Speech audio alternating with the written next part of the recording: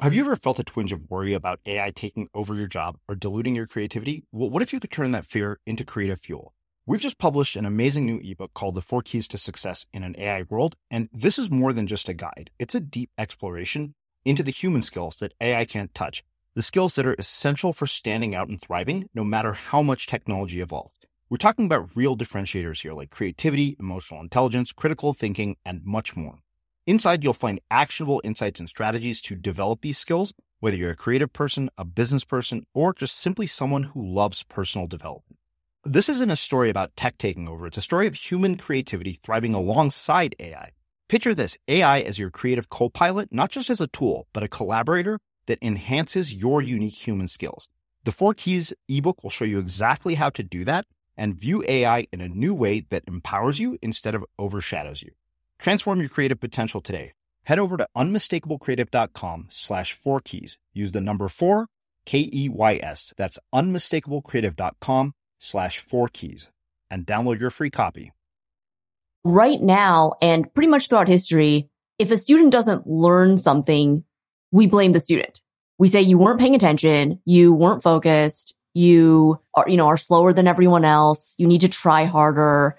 So the onus is on the student to understand. And in the meantime, most professors, I would say, are in a position where they are one of the last bastion of content creators. If we want to, use content creation kind of broadly, professors are one of the few content creators where their audience is chained to their desk and they can't leave. So no matter how good or bad you are of a professor, your students have to stay and listen.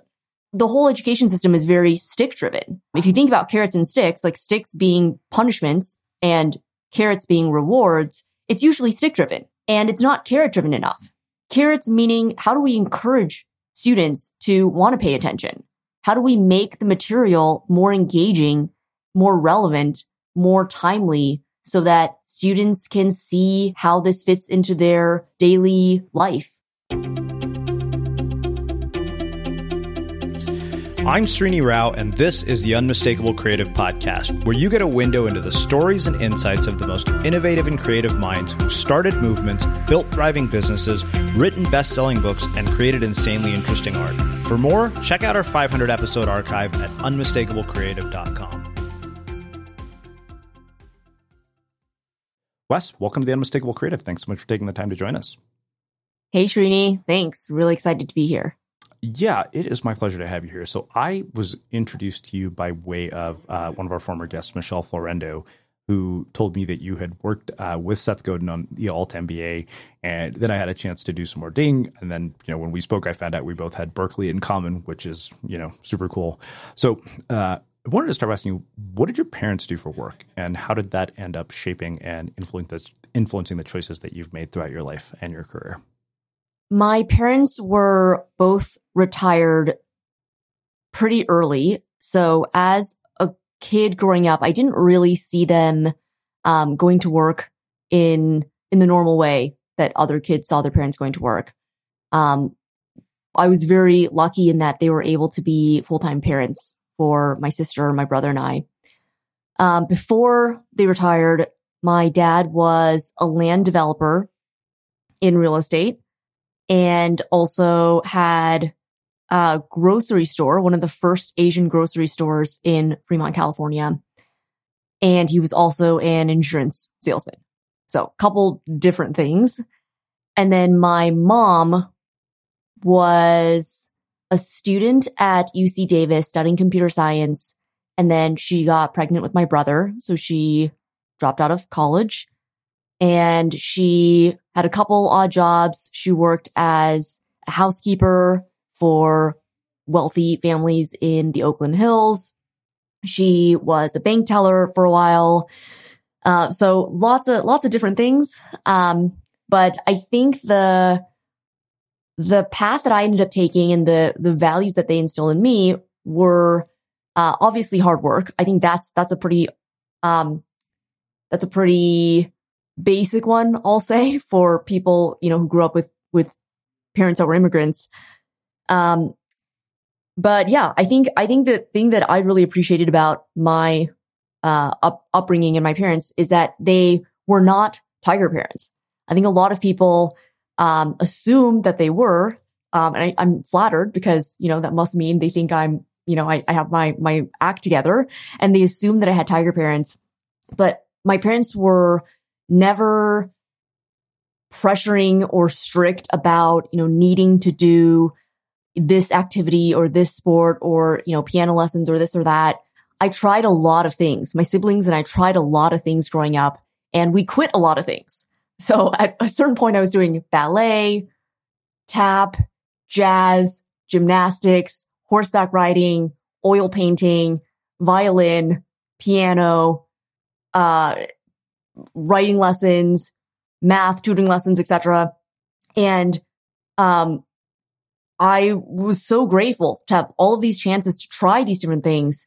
And some of them I tried for like one lesson and realized it wasn't for me, like horseback riding.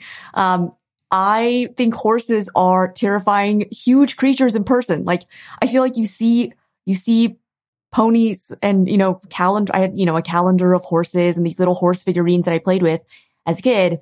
And then I went to ride my first horse, and then you just realize that they're humongous. They're just huge. And same with violin. I took, I think, like 2 lessons and realized that this was not for me. And so having the chance to experiment a lot and quit a lot actually helped me realize that it's completely okay to quit things that you are not that excited about, or, not that committed to, or don't feel like it plays on your natural strengths. And of course, there is absolutely value in sticking through something and having persistence. But I feel like a lot of times we force ourselves to continue things, and this idea of suffering, for the greater good, that like suffering equals progress. And it's taken me a long time to apply that to my career and to realize that suffering does not necessarily equal goodness. Yeah. And in recent years, I've kind of gone back to, okay, back then I quit a lot of things, tried a lot of things, and it was great. In recent years, I've realized that I want to lean into my strengths. I want to do things that where the process and the journey of doing it brings me joy, not some, end outcome of, being the best at, this thing, playing Carnegie Hall 20 years later, or whatever that end goal might be. So yeah, I'm a big proponent of leaning into your strengths, choosing things that you actually like doing and don't consider a slog. And I love seeing friends who love practicing their instruments. They love practicing the cello or the violin, or they look forward to dance classes, or they look forward to horseback riding lessons, or they look forward to art classes. Like, that is amazing. Like, you should look forward to the thing that you do, whether it's a hobby or whether it's work. So I think actually one of my greatest strengths, which now that you asked this question makes me reflect onto the origins of it. I think one of my greatest strengths is picking battles that I can win and picking games that I feel like I have a shot at and would like playing, and not necessarily just persisting through something just because it feels like I should. Yeah, I appreciate that so much, because one of the things that I see in the online world, and this is something that I have said is the ultimate form of bullshit, where, you'll see some, prominent person say, oh, everybody should do this. Like, everybody should start a podcast. And it's like, well, no, there's nothing everybody should do. It's like, when parents said when we were kids, it's like, if all your friends were jumping off a bridge, would you? And I feel like so often people get caught up in that and they ignore their actual strengths. And as a result, they become average at dozens of things instead of extraordinary at one. Yeah, absolutely. I think one of it's weird because we celebrate persistence and grit and, working through hard things. And I believe that. I absolutely think that those things are important. I think we apply it too broadly, though. Like, we apply it even for things where we should probably quit that thing. Like, if you're not that good at something and you don't really like doing it, why are you doing it? There's probably other things that you are naturally better at. And when I was starting Maven last year, one of the things that I thought about was, if there is someone else on the street, like a random person on the street, if they worked super hard and applied a lot of effort, if that person could start this company and do what I'm about to do, then I shouldn't do this. Because working hard is kind of I consider it table stakes. Like everyone's going to work really hard. So that's not really a differentiator in my mind. Like there should be some other advantage that I have, some other edge, right? Some insight about this group of people that I want to serve, or a track record of doing, solving this particular problem, or a special zest in wanting to figure out, this problem or whatever. Like there should be some edge that I bring that allows me to do this better than a random person on the street. Yeah.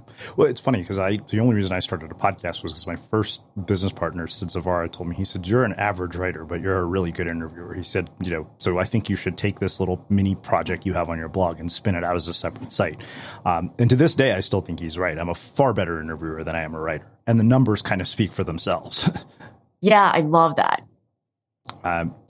Well, let's talk about this whole idea of your parents not being tiger parents, because that's so unusual for somebody of Asian descent. I mean, I'm an Indian immigrant, who went to Berkeley as well. And, like I had the standard Indian kid sort of narrative of, you want a good life, become a doctor, lawyer, engineer. It doesn't sound like you had that experience. So based on sort of the way that you were raised, I mean, as somebody who has, played a big role in kind of, reshaping the way we educate, what would you say to parents who are listening to this about, the educational experiences of their children, especially the ones who are like, oh, this kid is going to, turn out to be a total screw up, or they're not going to go to some crazy Ivy League or elite school? Like, what would you have to say to them based on your personal experience?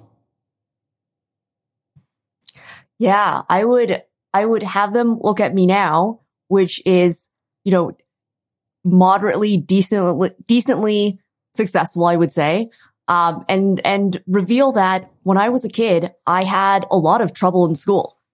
So if their kid is having trouble in school, they can still grow up to be, to decently, have their act together. So I think that's very encouraging. I think even when I look back at my younger self, I'm motivated and encouraged, because I remember being in school and having a hard time learning how to read.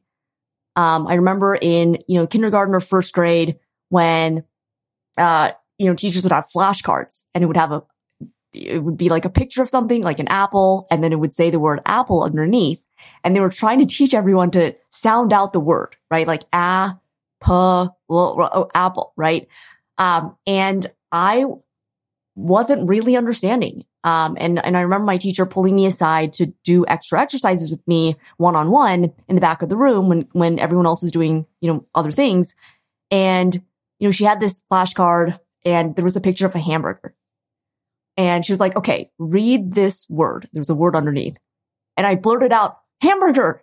And I was so excited because I thought I had gotten it right. And she was like, no, like, read the word, sound it out. She started getting frustrated, and the word was bun. So she wanted me to sound out bun. And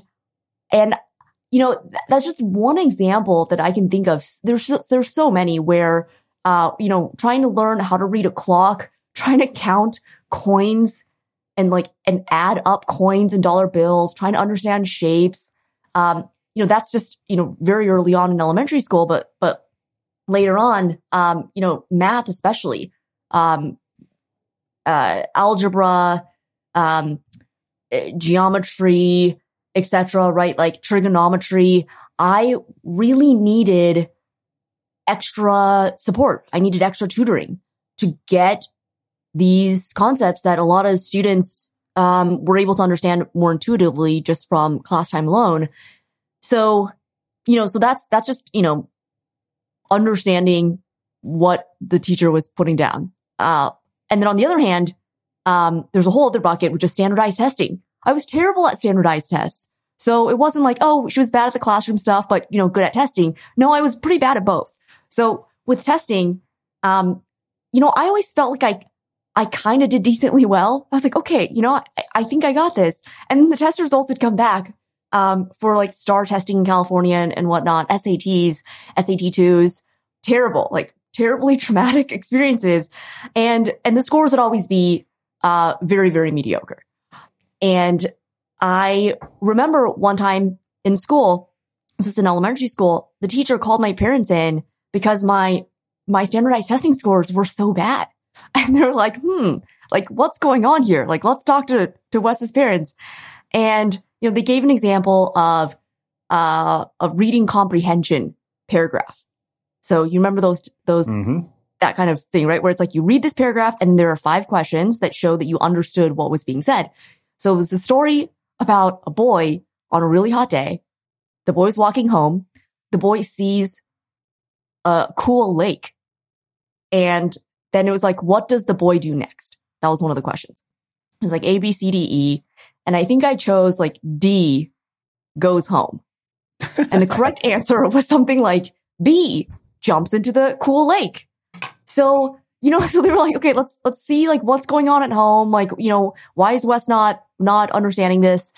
And in my mind, it made so much sense. Like the answer that I chose always made so much sense. And I always just wanted a chance to explain to the test taker, like, here is my rationale. Here is why, like, this is actually as legitimate of an answer as, whatever you think the answer is. And in my mind, it was lakes are dirty. And my parents, when we were growing up, they're like, oh, like, let's swim in pools. I don't know if this is like a first generation immigrant thing, but they're like, oh, like lakes, like there's like rocks and leaves kind of floating on the surface. And it looks kind of murky and who knows what's underneath there. Pools seem much cleaner. Anyway, so in my mind, it was like, okay, this lake is kind of dirty. And at home, you have soda in the fridge and air conditioning. So go home. Introducing Wondersuite from Bluehost.com. Website creation is hard, but now with Bluehost, you can answer a few simple questions about your business and get a unique WordPress website or store right away. From there, you can customize your design, colors, and content. And Bluehost automatically helps you get found in search engines like Google and Bing. From step-by-step guidance to suggested plugins, Bluehost makes WordPress wonderful for everyone. Go to bluehost.com/wondersuite. Hey, Dave. Yeah, Randy. Since we founded Bombas, we've always said our socks, underwear, and T-shirts are super soft. Any new ideas? Maybe sublimely soft. Or disgustingly cozy. Wait, what? I got it. Bombas. Absurdly comfortable essentials for yourself and for those facing homelessness. Because one purchased equals one donated. Wow, did we just write an ad? Yes. Bombas. Big comfort for everyone. Go to bombas.com/ACAST and use code ACAST for 20% off your first purchase. Let's talk about aging. It's inevitable, right? But what if I told you there's a new way to age, led by Solgar Cellular Nutrition? They believe, and I do too, that you can transform the way you age cell by cell with the power of cellular nutrition. As we age, our cellular function declines. Your regular multivitamins and minerals might not be enough to combat these age-related declines, and that's where Solgar Cellular Nutrition comes in. It's formulated with targeted cellular nutrients that work with your body's natural processes deep inside your cells to help you fight cellular decline and promote cell health across 3 benefit areas. It supports cell energy, repair, and vitality, muscle strength, and even glutathione production to help protect cells. So let's own our healthy aging narrative. Visit cellularnutrition.solgar.com to learn more. Again, that's cellularnutrition.solgar.com to learn more. Solgar Cellular Nutrition. We go cell deep. These statements have not been evaluated by the Food and Drug Administration. This product is not intended to diagnose, treat, cure, or prevent any disease. I'm laughing and smiling because I feel like you and I are sort of kindred spirits. I struggle to tell time. My parents always had to get me watches that basically, only had, sort of digital readouts. Like I could never tell what the hell the time was. That was one of those weird things. Much like yourself, I sucked at math.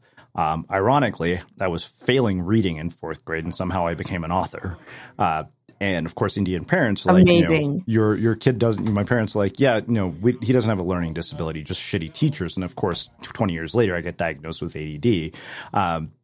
But I relate to the standardized tests because I probably took the SATs 3 times, which makes me wonder, how in the hell did you get into Berkeley if you were so bad at standardized tests? Yeah. So ironically, too, I haven't publicly said this before, but I also recently got diagnosed with ADHD. So I love that you are a fellow ADHD I don't know, haver or whatever. So yeah, I've been actually reading up a lot on ADHD, and it's been so, I don't know what the right way to describe it is. It's been, a relief, like reading about and being like, yeah, I see myself in that. Like these case studies of patients who have ADHD. It's like, oh yeah, I see myself there. I see myself there. Not so much there, but that trait expresses itself a little bit differently in me. And, it's really amazing to understand, more of how our own brains work just in general. So, I feel like that it's kind of, it's added a different layer to how I view myself, how I, process and think about laying out my day and whatnot. But anyway, we can get into that later. So how did I get into Berkeley with terrible standardized test scores? Yes, I have wondered the same thing myself.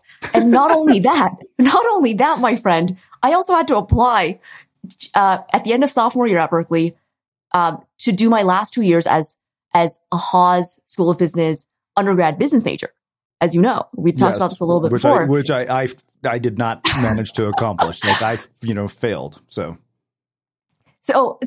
no, like that's, I'm just as shocked. And you had to have a good application that showed, your leadership skills, but also your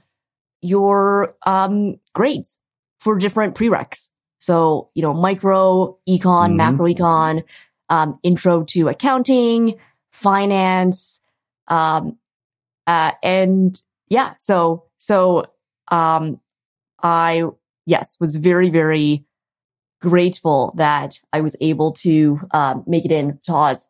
I think mainly I compensated in other ways. I think that's probably the best way to say it is I knew that my grades were never going to be a differentiator for me. And my test taking ability was also not a differentiator. And that's putting it lightly. It's like, it's not only not a differentiator, it's a detractor. So I needed to be so much better in other ways to prove that I could be something and that, the school should take a bet on admitting me. Yeah. Well, so in a system that primarily rewards people based on, academic criteria like grades, you and I both know this from Berkeley. Berkeley is a shit show of an experience to go through. My dad had a colleague once when I was in high school who said to me, he said, if you survive undergrad at Berkeley, everything else in life will be a piece of cake in comparison. And that's hilarious. Truth be told, I've had a number of friends who've told me the same thing. Like, so my sister went to medical school. She said medical school was a joke in comparison to undergrad at Berkeley. I had a friend who's a Harvard neurosurgeon, and he said when he got to UCSF, which is the best med school in the country, he said that people who come from Berkeley find it to be really easy. He said people who came from Stanford actually struggled with that first year. And, to me, I think the big sort of life skills that come from Berkeley are how to deal with immense amounts of bullshit. I think I told you the story of my friend who went to Haas, like he didn't get in. So he took all the classes for 2 years, and 2 weeks before graduation, walked into the dean's office and said, my parents are coming on Saturday. You're going to let me walk or not? And at that point, she had no choice but to relent. And somebody once said, like, what is the thing you learned? I was like, I learned how to navigate bureaucracies and manipulate systems to my advantage. That is the greatest skill that came from being a Berkeley undergrad. And it's funny because my grades were definitely a detractor like yours. Like, you've probably seen this, right? When you go into those investment banking interviews or a Google interview, they'll ask you one of those damn brain teasers. And if your brain doesn't work like that, you're just like, oh, what God, the hell? those, so Jesus. This is my favorite one, right? The how many golf balls fit in a 747? And now I would say, you know what? Unless Richard Branson and I are going to do a bunch of ecstasy together, why the fuck would I need to know that? Like, I can't imagine any scenario in which that will be useful. So in a system where I'm slow clapping over here for you right now. Yes.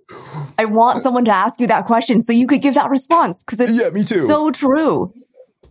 So, but when you're in a system like, an elite college like Berkeley, and you're trying to basically compensate for the things that, typically are awarded and typically lead to progress or to, acceptance. Like, how do you compensate for that? Well, in high school, I started a nonprofit organization.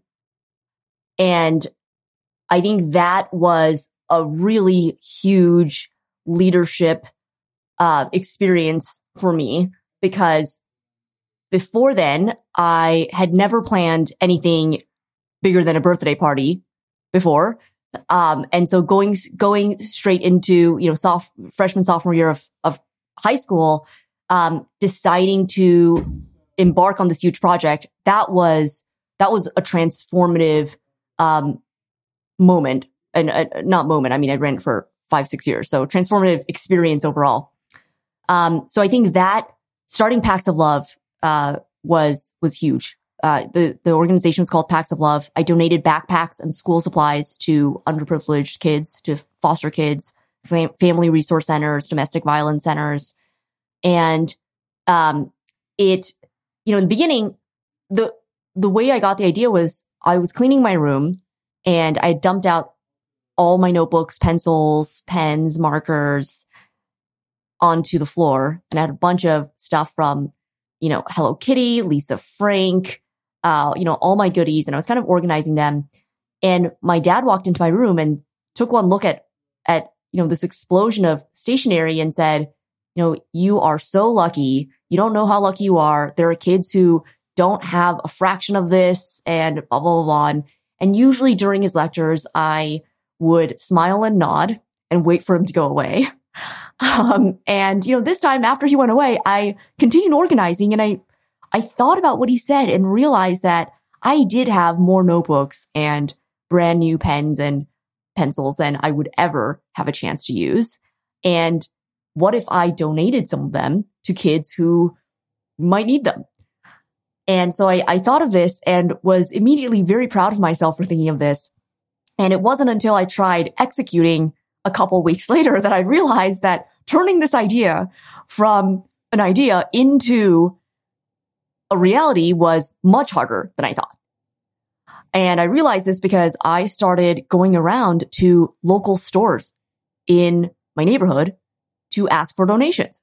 So I would go to Longstrug's, Walmart, Target, Walgreens, and I would ask to speak to the store manager, and I would bring this folder with me with a write-up of my proposal of what I wanted to create. And I would wear my only button-down shirt and some black capri pants to look a little bit more professional. And I would go around and ask to speak with these store managers. And pretty much every single manager laughed in my face and said, "You are a kid trying to get some free stuff. I see you. This is a joke. Goodbye." And it was very demoralizing. And at the same time, I was kind of like, okay, yeah, I can see how me showing up in your store asking for free stuff could be interpreted that way. Like, I didn't have any credibility. I was a single random person. I wasn't part of an organization or, a school club or affiliated with anything. Like, I really was just a random kid asking for pencils, notebooks, and backpacks. And so I understood their skepticism. So, I ended up trying a bunch of different things. I wrote a bunch of letters to different corporate offices. Back then I really did not have a single clue what I was doing. So I would address a letter to like one Microsoft way to who it may concern. And the Microsoft campus is like a mini city with multiple departments, thousands of people. I wrote it to like the lobby or something. Like, who knows where that letter goes? Probably directly into the trash can. Anyway, I sent out hundreds of letters. I also wrote to backpack companies, backpack brands like JanSport, Eastpak, to try to get donations, to Pentel, and a bunch of other stationery companies, Staples. And anyway, none of it worked, so kept getting rejected. It was all great because I learned, okay, this is hard, and I should keep trying. And so okay, like I now know what doesn't work. Anyway, that first year that I was doing Packs of Love, I ended up needing to use my own money to buy backpacks and school supplies to donate to a shelter that I had already promised I was going to get them 50 backpacks. And I felt so bad about it that I was like, okay, I'm just going to buy this and keep trying.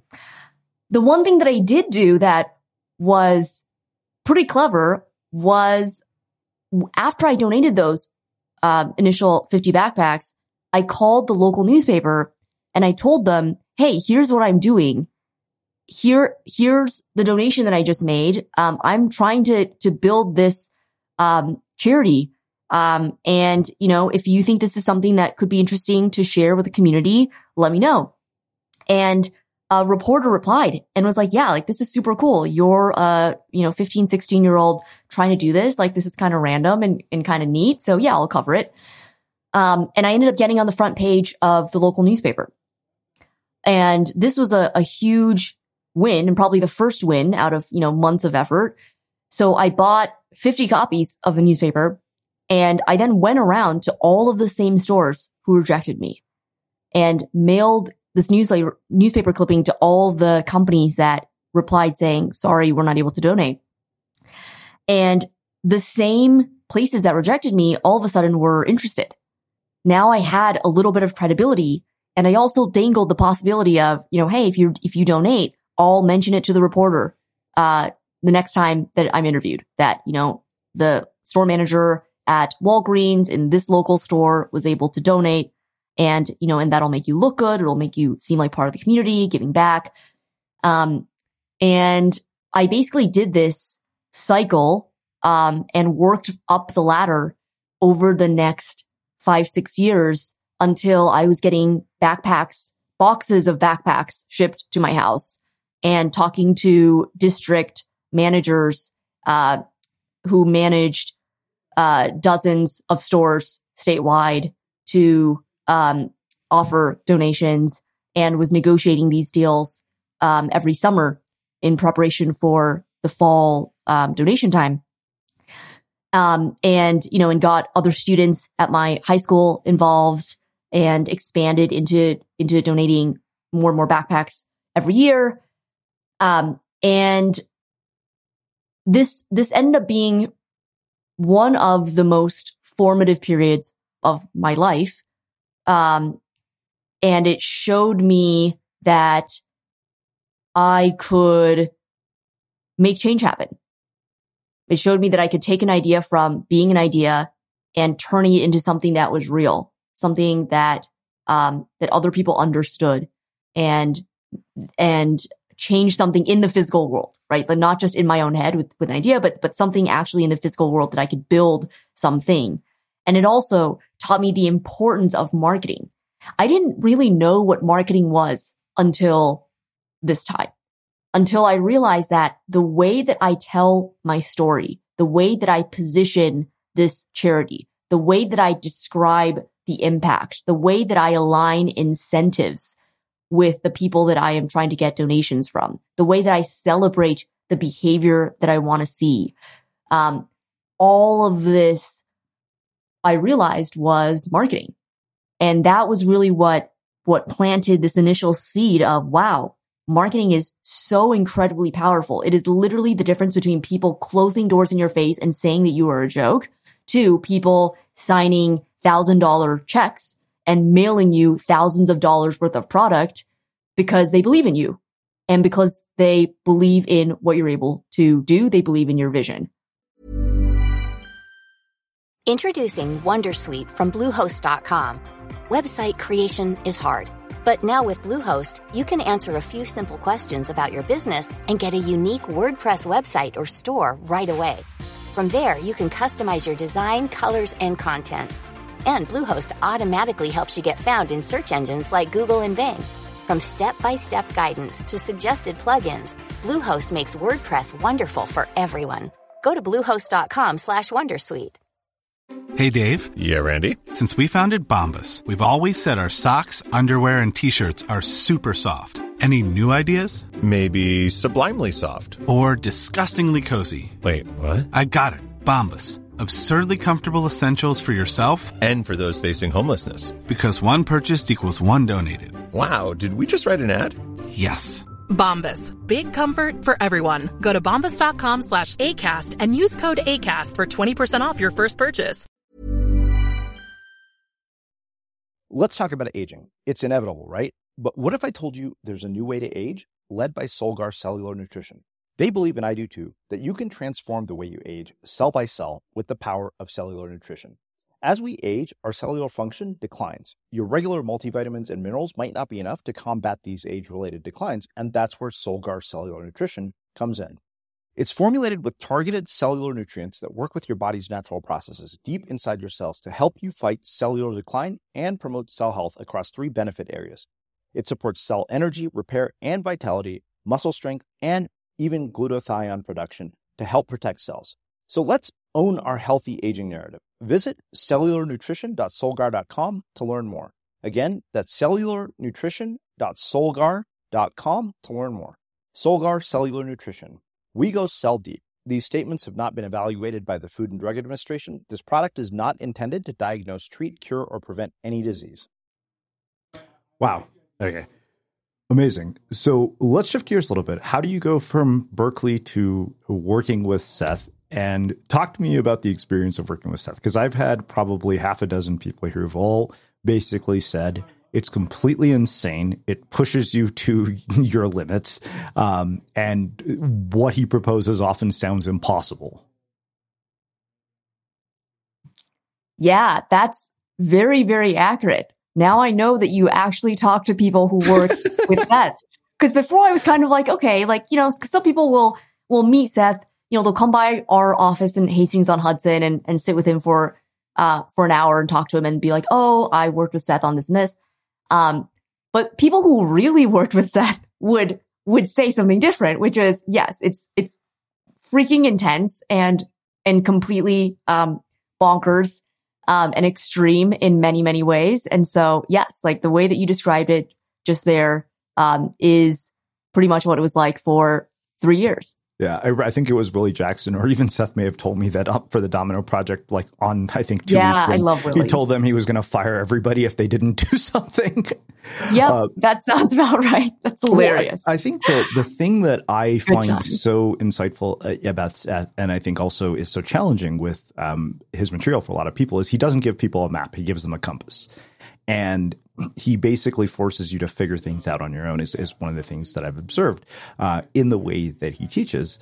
And, you know, like if you look at the negative reviews of any Seth Godin book, the one common complaint I feel like you see is he doesn't actually explain how to do this. And I realized that is by design based on the conversations I've had with him. So I think that makes a perfect segue into talking specifically about designing transformational learning experiences, because I mean, you and I are kind of like, as I would like to joke, failed byproducts of a traditional education system. Like we've been able to accomplish what we have, not because of Berkeley, but in spite of it.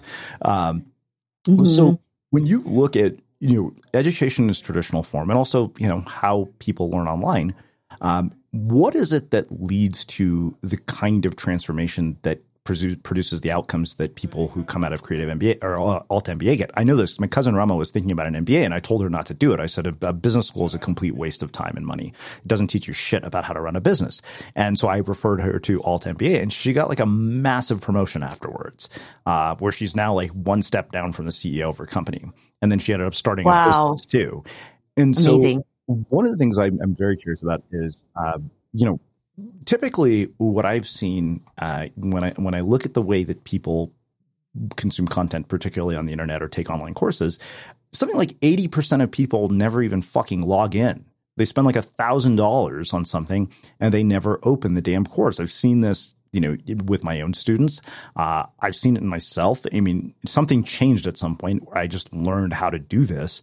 But the thing is that I think that there's also responsibility on the part of the person who creates something to create a design experience that actually facilitates real learning. Because, you know, I think now about college in particular, and I think back to things like, you know, Econ 101, which is the course that you and I took, right? And this is one of those sort of realizations I came to as I was reading The Wealth of Nations, which I would have never been able to do in college. And that is you go into, an econ class at a place like Berkeley, and what do? You highlight and underline the shit out of a textbook. Like if you go and pick up a used textbook, you'll see that somebody has like highlighted the entire book as if that's going to be of any use. And then you do problem sets and you think you understand something, and then you get to the midterm and they present this idea in a context that you've never seen before. And that's when you realize you didn't actually learn it. So anyways, given, the role that you have played in Alt MBA, like what is it that needs to change about the way that we design these learning experiences? Like what are the foundational elements that lead people to have transformative experiences, which I realize is a question we could spend 3 hours talking about. Yeah, I think the biggest thing is a mindset shift. So right now, and pretty much throughout history, if a student doesn't learn something, we blame the student. We say you weren't paying attention, you weren't focused, you are slower than everyone else, you need to try harder. So the onus is on the student to understand. And in the meantime, most professors, I would say, are in a position where they are one of the last bastion of content creators. If we want to, use content creation kind of broadly, professors are one of the few content creators where their audience is chained to their desk and they can't leave. So no matter how good or bad you are of a professor, your students have to stay and listen. They have to attend your lectures. They have to attend the discussion sections. And the whole education system is very stick driven. If you think about carrots and sticks, like sticks being punishments and carrots being rewards, it's usually stick driven. It's saying, you won't be able to pass this course, so you won't get the credits. You'll have a dark smudge on your report card or on your GPA, or you won't be able to graduate with this major. And that'll be looked down upon if you ever apply to grad school, or, future employers won't like that. So it's very, very stick driven, and it's not carrot driven enough. Carrots meaning, how do we encourage students to want to pay attention? How do we make the material more engaging, more relevant, more timely, so that students can see how this fits into their daily life, or how it shapes them to become a more critical thinker on a more macro level? So I think this mindset shift, this philosophical shift of instructors embracing that they are responsible for their students' transformation, and embracing that in today's day and age, you have to be 50% instructor, 50% entertainer. Yeah.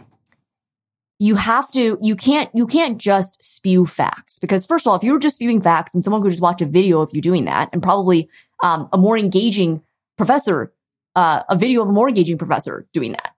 And so if you're teaching live, thinking about, how do I embrace that I am both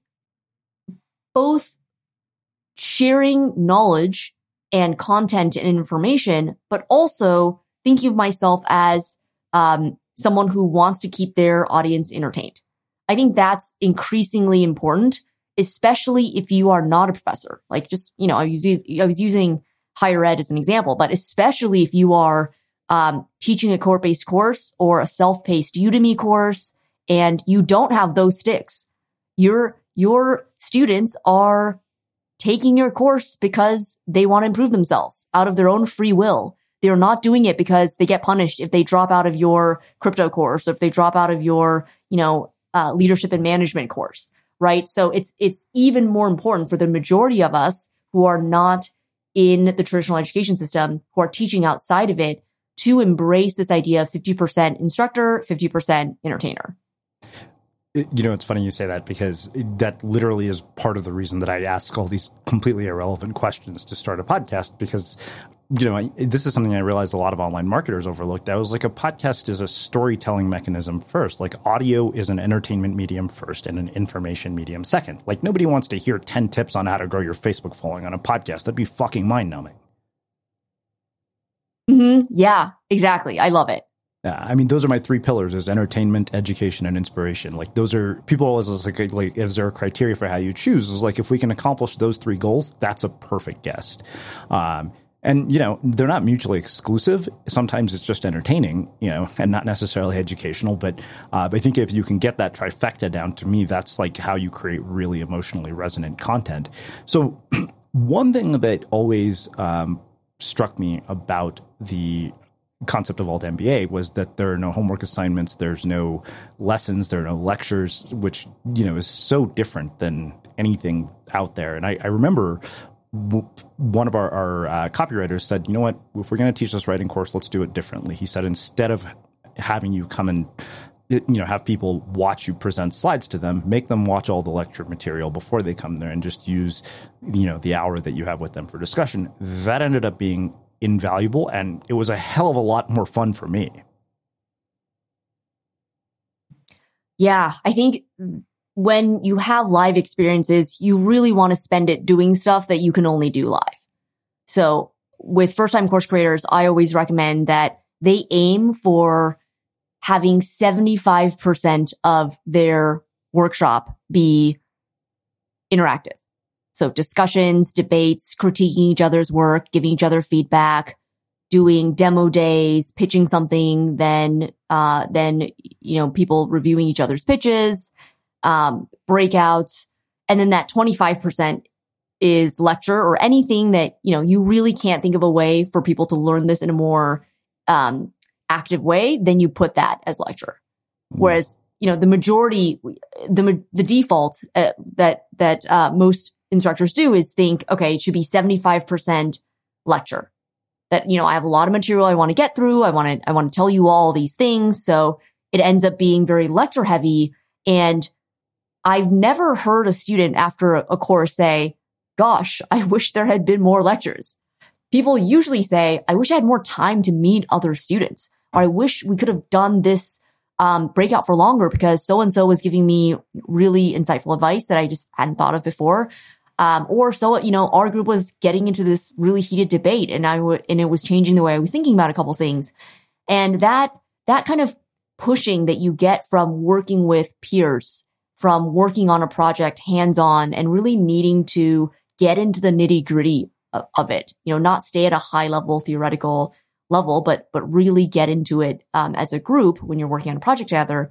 That is so much more impactful and teaches you so much more about how to think and, helps you reflect on even what you think, than having a lecturer talk at you for the majority of the time. Yeah. Well, I mean, I know that you've played a role not only in Alt MBA, but also with Tiago Forte, building a second brain, which that has been one of those concepts that's been life changing for me and a lot of people who truly understand it.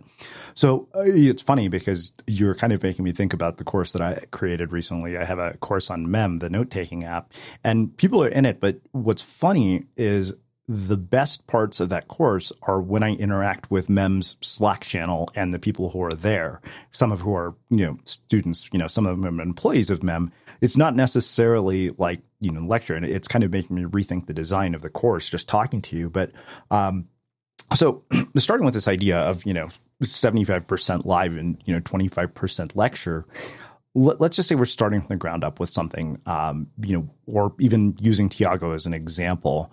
What is it that, he does differently that you've seen than anybody else that makes the course so much more valuable than, say, other learning experiences? Because, I was thinking about this last night. I was writing about this idea of taking smart notes. And Eric Wall, who we had here years ago as a graffiti artist, he told me something that I have never forgotten. He said, live music has keynote engaged participants. Keynote speaking has passive consumers. There's room to be explored in how you bridge the gap.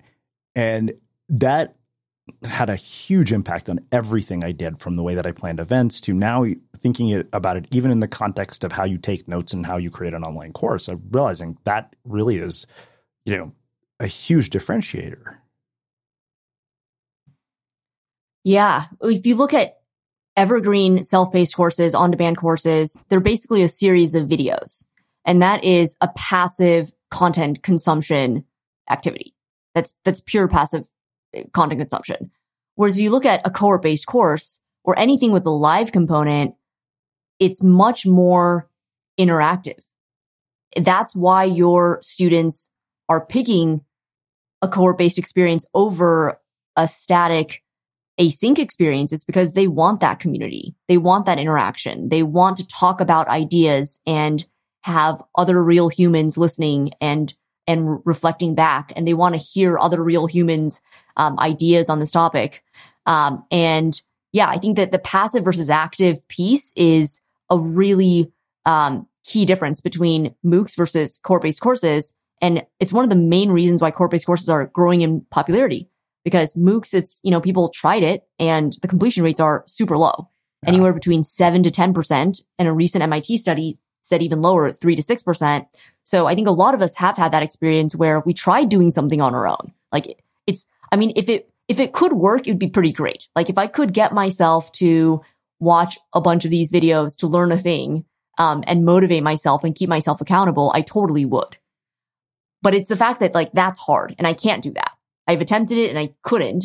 And instead, committing to a course where there is a start and end date, like that, even that immediately creates a sense of urgency and creates a sense of focus of, all right, well, this course is 2 weeks. Once this 2 weeks is over, can't turn back time, can't get my money back. Like I should focus during these 2 weeks. Even that alone, helps me, prioritize learning this thing, long enough for me to actually stick around and learn it. I think that accountability piece is something that, I think all of us need when we're learning something new. And when things get hard, it's just so easy to give up if no one's watching. But if you've already committed to doing a course and you know that your fellow students are going to be disappointed if you just dropped out, that's often enough to keep you going. Mm-hmm. Wow. Yeah. I mean, I love the idea. You're making me think I could condense a 6-week course into 2 weeks and still deliver the same value. Yeah. I think with cohort-based courses, the exciting thing is that there are so many different ways that you can lay out a course. And the experimentation is part of it's a feature of cohort-based courses. So with a MOOC, for example, you put a lot of effort into recording everything, scripting everything, polishing it, editing it. And then once it's done, it's kind of there and it's hard to go back and change certain things. But when you are live, the live modality lends itself to experimentation. It lends itself to, going with what your particular group of students in this particular cohort is interested in. Yeah. And it might be that you went in with, you go in with a hypothesis that, this part I can kind of go over quickly because people get it or they're not going to be that interested. And then when you're actually sharing it, it turns out that your students are very interested in this topic and they want to spend the rest of the workshop on the topic. So you have that option when you're doing something live to cater that material to your audience. And I think also with what you said with doing a 6-week course in 2 weeks potentially, yeah, absolutely. I think the way that Maven teaches course building is very modular. So I see different modular components and parts of a course. And then once you have these components, if your course is 6 weeks, if you wanted to create a condensed version of that, you don't have to start from scratch. It's not like you burn everything from your 6-week course and then start from scratch with the 2-week course. You can reuse a lot of stuff from your 6-week course and you put it in a different container where the constraint is now a shorter length of time, let's say 2 weeks. And then you think about, all right, how do I rearrange these different components to make it something that is shorter? Or you can go the other way. You can make it longer. Let's say you wanted to do an extended version, a 12-week course. You can also rearrange these different components to stretch certain things out, condense other things. So I love approaching courses and, projects and products in general with this modular mindset where, you have that flexibility to, change up certain constraints, but still reuse a lot of the great stuff that you already created for your course. Yeah. So, it's funny. One thing that I wonder is, what is it going to take to make this a more predominant narrative in traditional education? Because I remember talking to Salim Ismail here. We were talking about Singularity University. And, this is probably the thing that struck me most in our conversation. He said, we can't get accredited. You know why? He said, because we update our curriculum in real time. I was like, so let me get this straight. You're actually teaching people to adapt to current times. And for that reason, you can't get accredited. And he said, yeah, accreditation is a giant mess that prevents, like this kind of stuff from actually becoming more predominant in traditional education. Yeah, accreditation is a whole other beast that I don't know very much about, because our core-based courses, Mavens, are, and the ones that I've worked on before that, so Alt MBA, Tiago's course, Build a Second Brain, Rite of Passage, all these courses were non-accredited and were geared towards adult learners who are upskilling, retooling, improving themselves on their own volition. So the whole accreditation piece with, getting college credits to go towards a degree or, to go towards something more formal is not something that I have a ton of experience in. And I also don't really know if I am a huge proponent of that idea. I mean, when Seth Godin and I started the Alt MBA, we talked about accreditation and we talked about credentialing. And there are pros and cons of credentialing. There are some instructors and courses who, where it makes sense to go that path to give a certificate or, a document of completion of some sort. So that totally makes sense. But with the Alt MBA, we didn't want to do that. And it actually felt antithesis to, the whole point of the Alt MBA. It's the Alt MBA's philosophy was, if you are doing a course, you should measure the results of that experience based on how you change afterwards and how your behavior is now different, how your mindset is now different, and the results that you get because you are now an improved person. It's kind of like if you take a sales course, is the certificate that you took this sales course the important part, or the fact that you can now close sales in half the time Yeah. and you have, you're way more confident going into pitches, like, right? So, I think it's really the latter. Yeah, so totally. I see both sides of that, piece. And I think more and more professionals are seeing that, they don't need to go in the traditional education system and get accredited, et cetera, to, or get a certificate to see the results and value that they want to see from taking a course. They can measure the worth of that course differently. It's funny you say that, because like Nat Alison has this course on Rome, and I went in and I took the whole course, and I was like, all right, I'm still terrible at using Rome, but because of that course, I was able to create my note-taking course. Like, I used all the concepts and just applied them to another tool. Wow, yeah. Well, let's talk about one final thing, which should bring us full circle. We started out kind of talking about moving towards the things that you are naturally good at.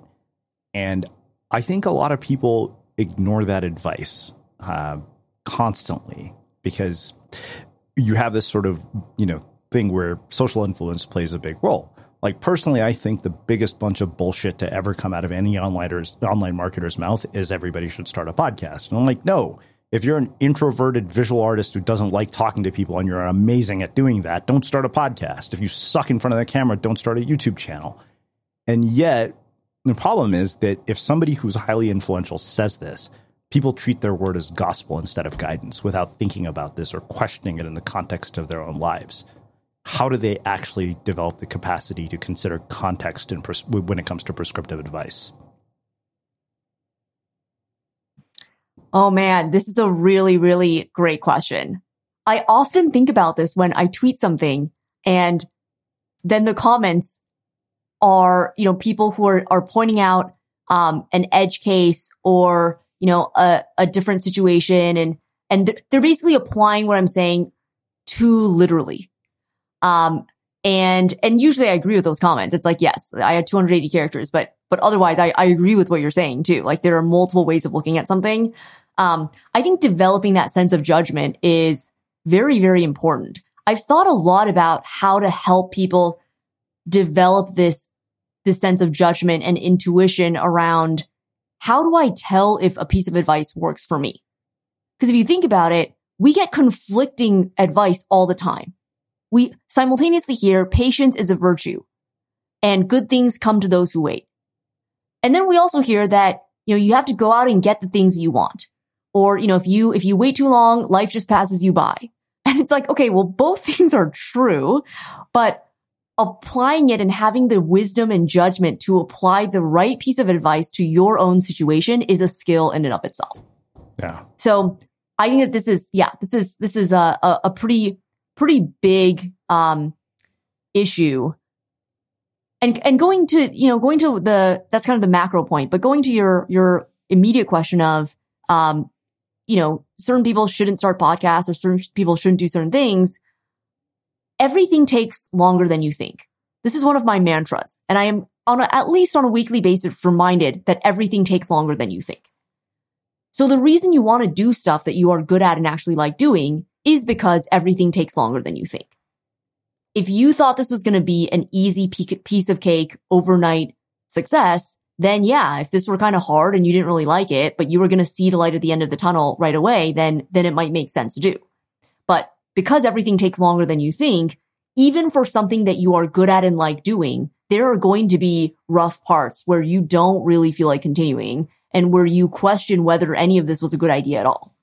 So leaning into your strengths and doing stuff that comes more naturally to you where you have an edge makes it all a lot more joyous of a process, which means that you are more likely to stick with it long enough to actually see the light at the end of the tunnel.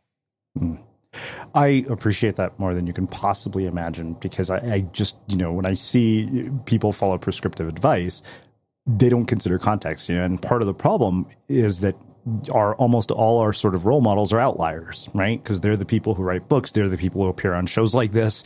They're the ones who are on the covers of magazines. We had Justine Musk here, and probably one of the things that struck me most that she said about Elon is she said, I don't want to get all deterministic, but I don't think this is something you can learn to be like this, to think like this. That's something that is innate, and yet you see all these articles on, sites like Medium. It's like, 10 ways to be like Elon Musk. And it's like, yeah, but you're not a fucking genius. So maybe that's not going to work for you. Yeah, you can do those 10 things and any list of things and not still be him.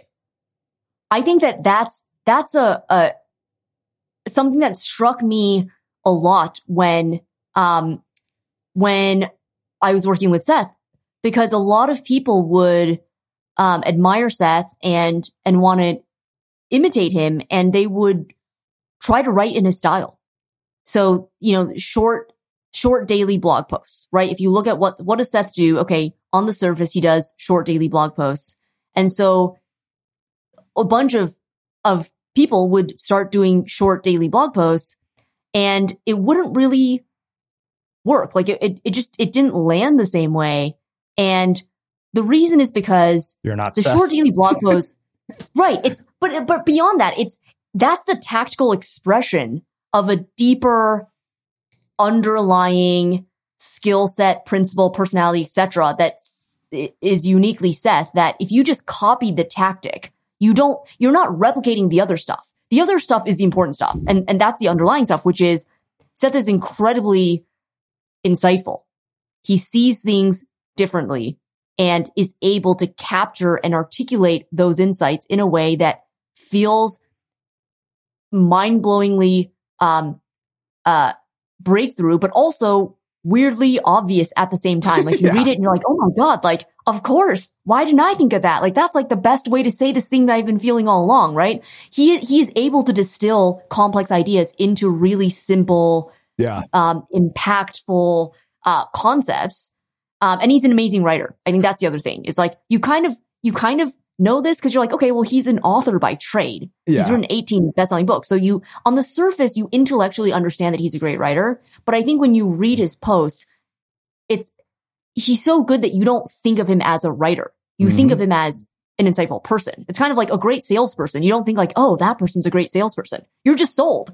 You just love them. You just want to buy from them. You just want to move forward. You don't think like, oh, they're so good at sales, you know? So when you read Seth's stuff or any really good writer stuff, you don't think, oh, they're a great writer. You just think they're a smart person or they're an insightful person or they're a thought leader or whatever. So I think when people mimic and replicate surface level tactics without understanding the underlying constraints and assets that the original person is working with, then that's where you get into trouble. I think what you need to do is assess your own assets and constraints. What do you bring to the table? What are you good at? How do you see things differently? What are the things that are constraints that you want to work around? Because Seth has constraints also. He's not good at everything. You just don't really know them or see them because he has designed his work around that. And so similarly, we all need to look at ourselves, stop looking so externally trying to copy other people's service level tactics, and instead look at ourselves and take stock of your own assets and constraints. It's funny because like this is literally the ethos of everything that I've built Unmistakable around. I mean, my book was called Unmistakable. Why Only is Better Than Best, and I've always jokingly said we could have also titled that book Everybody is Full of Shit. Penguin probably wouldn't have published it, but that's effectively what I said. I was like, I just said it in a really polite way. Because, you point out mimicry, and that was, what I saw over and over again, right? To this day, and I still see it, I had a friend send me about 13 potential podcast guests. And I remember, and I probably shared this in show before, I put up all of their websites, in one browser, all tabs, and I looked at all 13 of them, and I emailed her back, and I said, I don't want any of these people because I don't know what the hell any of them do, and it sounds like they all do the same thing. And I saw this in particular with certain groups, Marie Forleo's B School being one of them, where people basically, try to copy her style, her business, and then they wonder why they're not getting the same results. And it's like, go, take a deeper dive. And to your point, like they ignore context. Yeah. Great example. Wow. Well, I feel like I could talk to you all day about this because clearly you and I are on the same page about a lot of this. This seems like a really deep rabbit hole. So I want to finish with my final question, which is how we finish all of our interviews with the Unmistakable Creative. What do you think it is that makes somebody or something unmistakable? Ooh, what makes someone unmistakable? I think their ability to turn bugs into features. I think all of us are dealt a certain hand and have certain personality traits a lot of times that we wish were different. I, for example, spent many years wishing I were less introverted and lamenting about how that, wasn't beneficial in the workplace, wasn't seen as a positive thing necessarily as a leader. And it was really only when I embraced the idea of turning bugs into features that I thought about how a lot of the reasons I've been successful is because of my more reflective nature, my self-awareness, my instinct to think about something, and want to process it instead of just, blurting something out. And, this applies to products too. I think a lot of times we have a product and we think, oh, I wish this were different, or I wish this were better, or, it didn't have this, or, this product is too complicated, or this product is too simple. But if you turn a bug into a feature, there are people who are looking for a solution that is very simple. There are people also looking for a solution that is more complex, more robust, more customizable. So, I see this as something that I apply, to myself as a person, but also to any product that I'm, responsible for selling for marketing. And this idea of turning a bug into a feature, I think is something that can really take every leader to the next level. Amazing. Well, I can't thank you enough for taking the time to join us and share your insights and wisdom with our listeners. Where can people find out more about you, your work, and everything that you're up to? I have a website at wesco.com and a newsletter that I send out every once in a while. I am on Twitter at Wes_KO. And then Maven is at MavenHQ and Maven.com. Amazing. And for everybody listening, we will wrap the show with that. Thank you for listening to this episode of the Unmistakable Creative Podcast. While you were listening, were there any moments you found fascinating, inspiring, instructive, maybe even heartwarming? Can you think of anyone, a friend or a family member who would appreciate this moment? If so, take a second and share today's episode with that one person, because good ideas and messages are meant to be shared. Every year, one thing is always predictable. Postage costs go up. Stamps.com gives you crazy discounts of up to 89% off USPS and UPS services, so your business will barely notice the change. Stamps.com has been indispensable for over 1 million businesses just like yours. It's like your own personal post office. No lines, no traffic, no waiting. Sign up with promo code PROGRAM for a 4-week trial plus free postage and a free digital scale. No long-term commitments or contracts. That's Stamps.com, code PROGRAM.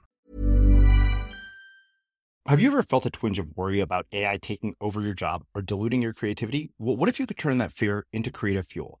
We've just published an amazing new ebook called The 4 Keys to Success in an AI World, and this is more than just a guide. It's a deep exploration into the human skills that AI can't touch, the skills that are essential for standing out and thriving, no matter how much technology evolved. We're talking about real differentiators here, like creativity, emotional intelligence, critical thinking, and much more.